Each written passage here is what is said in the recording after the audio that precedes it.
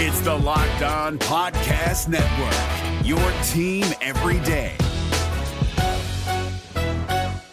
Kyle Krabs here, host of Locked On NFL Scouting. Join Joe Marino and me every day as we provide position-by-position analysis of the upcoming NFL Draft. Check out the Locked On NFL Scouting podcast with the Draft Dudes on YouTube or wherever you listen to your favorite podcasts. Locked On Podcast Network and Odyssey present Locked On Sports Today. The Miami Dolphins are 3-0 for the first time since 2018. The Colts are arguably perfect at 1-1-1 after a Week 3 upset over the Kansas City Chiefs. And the Tampa Bay Buccaneers had just 3 offensive touchdowns in 3 games.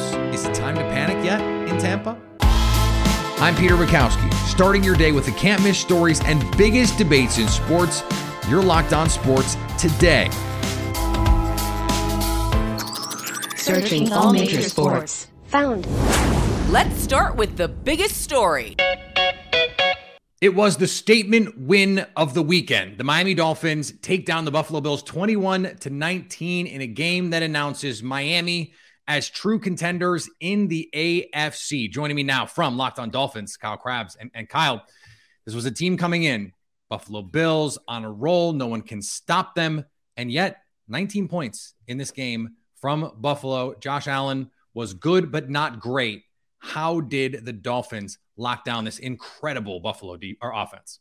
Yeah, I think what's really interesting about the way that the game played out was, all of the injuries that or all the injuries that told on the Bills' defensive side of the ball. And you kind of had the expectation there were going to be a lot of points in this game. And Miami just kind of committed to, we're going to pressure you for 60 minutes. And I was really surprised that was the strategy too, because Josh Allen has been so effective against the blitz, but they blitzed him a ton and they pressured him a ton. And they said, we're going to make you play air-free football for 60 minutes. Credit to the Dolphins defense for making a lot of tackles in the open field. They didn't always get him with the first guy that arrived, but they forced Josh Allen to take a lot of throws underneath and rally to the football. And it forced Buffalo to string together 10, 18 play drives to try to move down the field. And they had 3 really, really long drives from time of possession and number of plays perspective in the second half of this game. And they walked away with 3 points in those 3 drives combined. That was about 20 minutes time of possession in the second half. So to Miami's credit, they forced them to nickel and dime their way all the way down the field while keeping the pressure on Josh Allen by blitzing him, which is not usually a recipe for success. It might be a little overshadowed now, but in the moment when we saw Tua wobble and go down, that had to have been a scary sight for Dolphins fans. It was a scary sight for me. And I'm not a Dolphins fan. Just as a football fan, I'm going, oh, that looks brutal. There was a report that it was actually about his back locking up. What did you think the chances were when we saw that he would not only come back, but come back and help lead them to a win? Yeah, he obviously made the big throw to Jalen Waddle on 3rd and 22 that set up the game-winning touchdown in the fourth quarter. But when he buckled the way that he did, I mean, that has been so stereotypically associated with head hits the ground on the way down and kind of the association. Well, there's no way if it is a concussion, there's no way it clears protocols if that was the problem, right? Well, lo and behold, and you did see the moment that Tua Tagovailoa and Mike McDaniel referenced in the post games, talking about when they got the short field on the Josh Allen fumble that set them up on a short field for their first touchdown of the game. They tried to sneak the ball with Tua under center, and he did get bowed backwards, and you saw him get up out of that pile gingerly and kind of reach back for something in that moment. And then you saw him in the post game at the podium, and he's got the ice on his back and his whole abdomen is wrapped. So you weren't going to feel good about that game if Teddy Bridgewater had to play the second half. And I know there's a lot of Dolphins fans that have a lot of excitement for 7th-round rookie Skylar Thompson for what he showed in the preseason, but you don't want Skylar Thompson getting his first NFL game actually against Leslie Frazier and Sean McDermott. That wouldn't have been too happy of an ending either. So certainly a bullet dodged for the Dolphins, and hopefully with the team having a Thursday night road game in Cincinnati this week, Tua Tagovailoa will be good to go for that showcase as well. Yeah, and people immediately speculated when we saw him go to the locker room, oh, we're not going to be able to play against Cincy either. And it doesn't seem like, we'll see how he progresses from this injury, but luckily not a concussion that we know about at this point. Kyle, I mentioned at the top that this was a statement win, that this was Miami announcing themselves as AFC contenders. Do you agree with that? And what do you take away from this win? Yeah, I still think the proven track record of teams like Kansas City and Buffalo is going to carry a lot of weight. And obviously Buffalo was not at 100% on Sunday against Miami, and you take that into consideration. But the Dolphins defense is absolutely legit to play almost 41 minutes on the field in these conditions, and to take 90 snaps and to hold Buffalo to 17 points. And yeah, Josh Allen missed the throw there at the end of the game on 4th down, but they have consistently, they did it against Baltimore in crunch time too. Their ability to kind of bow and make things happen. If this offense can kind of find some rhythm in the running game, which has been the sticking point for them thus far, it's hard to say what the ceiling is, but they're definitely going to be a tough out for any team that gets them on the schedule. Stay up to date on the Miami Dolphins by subscribing to Locked On Sports today and the Locked On Dolphins podcast on the Odyssey app, YouTube, or wherever you get podcasts. Thanks for making Locked On Sports today your first listen. Coming up, the Colts stun the Chiefs. If you haven't tried Built Bar Puffs yet, you're depriving yourself of one of life's great joys. And guess what? There's a new flavor, delicious, indulgent cookie dough. I have already spent my own hard-earned dollars on cookie dough chunk puffs because they are that delicious. I bought them for my family, and they are wonderful. And I'm happy every time I open my cabinet and I see them, and I know that they're only 160 calories. And I know that they've got 15 grams of protein. And I know that they've got the good collagen protein that my body can more easily absorb. And I also know that they taste unlike anything else on the market. They're covered in 100% real chocolate. They've got that protein-infused marshmallow. They're healthy and tasty. So go to Built.com and use the promo code LOCKEDON15 to get 15% off your order. That's promo code LOCKEDON15. Now, here's what you need to be locked on today. The Philadelphia Eagles are 3-0 to start the season for the first time since 2016 after bullying the Commanders and former Eagles quarterback Carson Wentz for 4 quarters en route to a 24-8 win. Also bullying my wallet because of my bets. The Eagles sacked Wentz 9 times, and Jalen Hurts played one of the best games of his career to become the first NFC team to get the 3 wins this season. The Jacksonville Jaguars are on top of the AFC South following a 38-10 win over the LA Chargers. The running back duo of James Robinson and Travis Etienne combined for 145 yards on 30 carries as the Jaguars once again dominated the clock. Despite having a quarterback with a rib injury, the Los Angeles Chargers threw the ball 45 times and ran the ball just 12 in the loss. The Jacksonville Jaguars are victorious in Los Angeles by beating the Los Angeles Chargers 38-10 in what was a dominating performance, a signature performance for the second week in a row. The Jaguars controlled the ball for 38 minutes, more than 38 minutes, and the Chargers only added 21 minutes and ran over 75 plays on offense as they got out early and then played with the lead. That has become the blueprint of this team the last 2 weeks. They've outscored 2 really good opponents, 62-10 in the last 8 quarters. The Jaguars have a signature win for Doug Peterson, go to 2-1 and now sit atop of the AFC South. And they go to Philly next week so Doug can try to get some revenge on the Eagles. The Baltimore Ravens opted to not give Lamar Jackson a contract, at least not the one he wanted by the time the season started. The 2019 league MVP now has 749 passing yards, 10 passing touchdowns, 243 rushing yards, my goodness, and 2 rushing touchdowns through 3 games. Lamar might single-handedly bankrupt the Ravens if this pace keeps up. And oh yeah, they beat the Patriots. The Minnesota Vikings and Detroit Lions went down to the wire on Sunday afternoon, ending with a Vikings win after not leading until just 45 seconds left in the game. The NFC North is now the only NFC division with 3 teams holding a 2-1 record. Believe it or not, that's a Vikings win. Vikings win 28-24 in a game they were trailing for 59 of 60 minutes. A wide-open KJ Osborne on Mike Hughes, of all people, clutches the game. Great pass by Kirk Cousins as well. It was, I'm going to be honest, a terrible game. The Vikings defense that was porous. Their zone defense was awful. All sorts of holes all over the place. Free pitch and catch all day. Run game was unbelievable for the Lions, and they have a great run game, but still, bad day.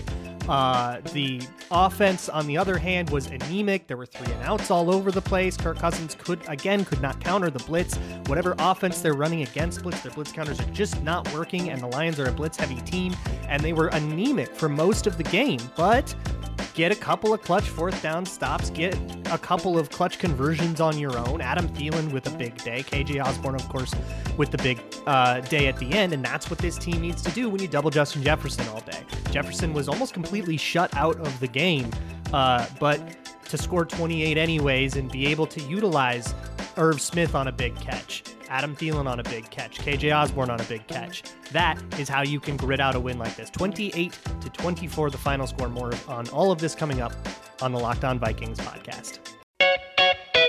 The Georgia Tech Yellow Jackets have announced the firing of head coach Jeff Collins after a 10-28 record. Brutal in 4 seasons. The Yellow Jackets won 1 game this season against Western Carolina University, unsurprisingly an FCS school. Here is another story you need to know. The Cardiac Colts get an impressive 20-17 win against the Kansas City Chiefs after looking lifeless for 2 weeks. This is why we love the NFL, because these games can happen. The Colts lost and tied in about as dispiriting fashion as you could have the first 2 weeks of the season, and then they go out and beat maybe the best team in the league at home. Joining me now, Zach Hicks from Locked On Colts. And Zach, this was a game that if you were just watching, let's say, Red Zone, you were like, how are the Colts winning this game? So for those who only watched Red Zone, how did the Colts win this game? Basically, it came down to 2 things. One, the Colts defense played some really good football. Really, really good football from the Colts defense. Pat Mahomes was pressured on 38% of his dropbacks. They got off the field on 3rd and 4th down. Just a really strong game from the Colts defense. And the other one was the special teams miscues from the Kansas City Chiefs. They had a muff punt at the beginning of the game that gave the Colts 7 points. They had a bizarre faked field goal that they didn't convert in the second half. They had a missed field goal in the second half. The Chiefs' special teams mistakes kept the Colts in the game. The Colts defense kept them in the game. And then they went down and they won it with a final, couple minute touchdown drive from their offense. But if you're really going to give it to any real reason why the Colts were in this game, it's their defense and timely special teams mistakes from the Chiefs.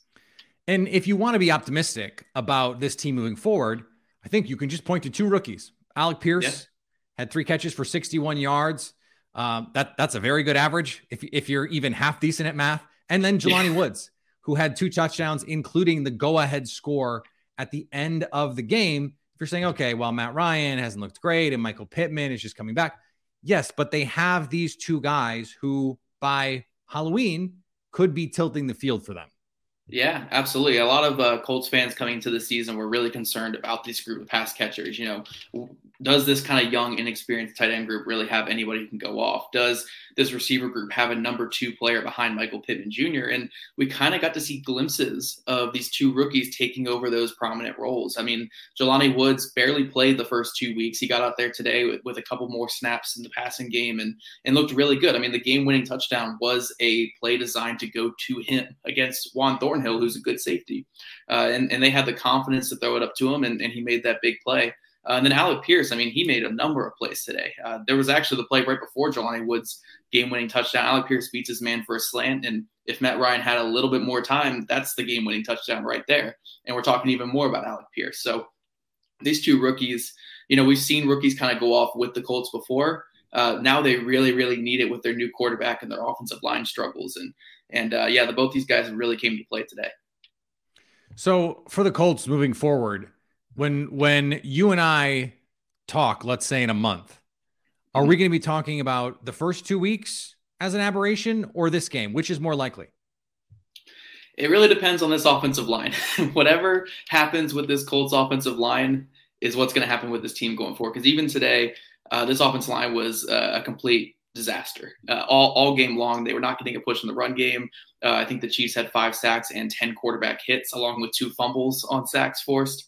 it was just a complete disaster. So if the Colts offensive line can at least get to average, I mean, they're the number one paid offensive line in football. So hopefully you get them to the top 10 in pass protection. But I mean, if they could just get to average, I think this Colts team can be fine. Their defense played well.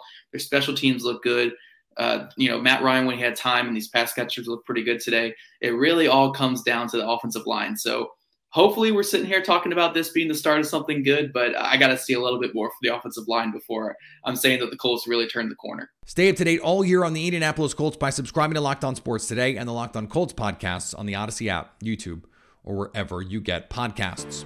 Coming up, the Tampa Bay Buccaneers lost a defensive battle to the Green Bay Packers. Here's what to look for on BetOnline, your number one spot for all your gambling needs. The New York Giants are 1-point favorites at home against the Dallas Cowboys tonight on Monday Night Football. Also tonight, the Boston Red Sox are -125 favorites to beat the Baltimore Orioles in a battle of the two last place teams in the AL East. And for Thursday Night Football, we're already there. The Cincinnati Bengals are early 2.5-point favorites to beat the only 3-0 team in the AFC, the Miami Dolphins. BetOnline, where the game starts. We're driven by the search for better, but when it comes to hiring, the best way to search for a candidate isn't to search at all. Don't search, match with Indeed. 93% of employers agree Indeed delivers the highest quality matches compared to other job sites, according to a recent Indeed survey. And listeners of this show will get a $75 sponsored job credit to get your jobs more visibility at Indeed.com/podcast. Just go to Indeed.com/podcast right now and support our show by saying you heard about Indeed on this podcast. Indeed.com/podcast. Terms and conditions apply. Need to hire? You need Indeed. Week 3 was full of close games, but perhaps the one that drew the most attention wasn't even the Sunday night game. Rather, it was the one that was most likely the last matchup between two Hall of Fame quarterbacks in Tom Brady and Aaron Rodgers, at least in the regular season. The star matchup between Aaron Rodgers and Tom Brady came down to the wire, but the fireworks in the meantime were few and far between in a 14-12, rock fight. Joining me now from Locked On Bucs, James Yarko. And James, this was a game that you and I previewed on our shows coming into the week. We had a feeling this was going to be low scoring, but not quite this low scoring, with the understanding that Mike Evans was suspended, Chris Godwin is working his way back from injury, and Julio Jones missed this game with injury. This is a Bucs team that now has just a handful of touchdowns, 3 touchdowns in 3 games offensively. What is your level of concern about this offense? I'm not ready to panic yet. And a big part of that is the fact that we know Mike Evans will be back next week. We know Chris Godwin is on his way back. There is some concern about Julio, who Todd Bowles said after the game he expects to play against Kansas City, but he's dealing with a partially torn PCL. So even if he does play, how effective will he be? What is the risk of injuring that even worse? But it was encouraging to see the utilization of Russell Gage. Finally, this is a guy that they brought in to be the number 3 before they signed Julio. And it's like they finally remembered that he's on the team and they can pass him the ball. You have the offensive line issues. You have your third string left tackle. You have a backup center. You have a rookie at left guard. Things are going to get cleaned up. Things are going to get back on track. So not ready for the panic button yet. This is still going to be an offense that, as they get deeper into the season, is going to be far better than what they've shown the first 3 weeks. Yeah, the skill position things seem fixable. Mike Evans gets back from suspension. He's played this season. Chris Godwin works his way back to health. And then you get what you get from Julio, whatever that's going to be at this point in his career.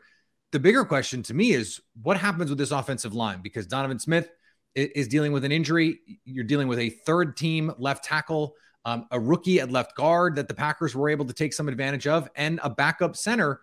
At least the latter of those two things are not going to change this season. So to what degree do you think this offensive line can be mitigated, I guess, in the grand scheme of what this offense needs to be?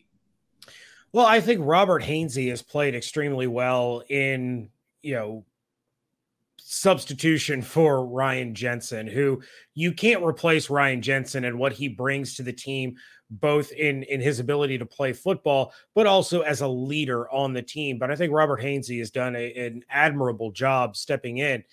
You take a look at Donovan Smith. He did return to practice last week, and it's going to be about pain management with him. So maybe you get him back a little bit sooner rather than later. And then with Luke Gedeke, the injury to Aaron Stinney that took him out, I felt Aaron Stinney was going to end up being the starting left guard for this team. So it's going to be about Gedeke just adapting to the NFL game. So I still believe that there's room for improvement there, that they are going to get better. They are eventually going to get Donovan Smith back. Hopefully you get Ryan Jensen back later in the season for a potential playoff push. That's why he didn't get placed on IR during training camp. They carried him over to the initial 53-man before placing him on that IR spot and bringing in somebody else. So much like the pass catchers, though, the difference isn't going to be as stark or as drastic. There is going to be opportunity for this offensive line to improve and start to protect Brady a little bit better than what we've seen early. And finally, the game between the Atlanta Falcons and Seattle Seahawks was briefly delayed because there was an unauthorized drone flying over the field. While there is no definitive proof, we suspect the handler might have been Atlanta Falcons owner Arthur Blank, trying to prevent yet another Falcons fourth quarter collapse. And he would have gotten away with it too if it weren't for those meddling kids. Thanks for making Locked On Sports today your first listen. Now go find your favorite team's Locked On podcast and make them your second listen. Coming up tomorrow, will the NFC East be the home to two 3-0 teams? So at least until tomorrow, stay locked on sports today. Hey, Prime members, you can listen to this Locked On podcast ad-free on Amazon Music. Download the Amazon Music app today.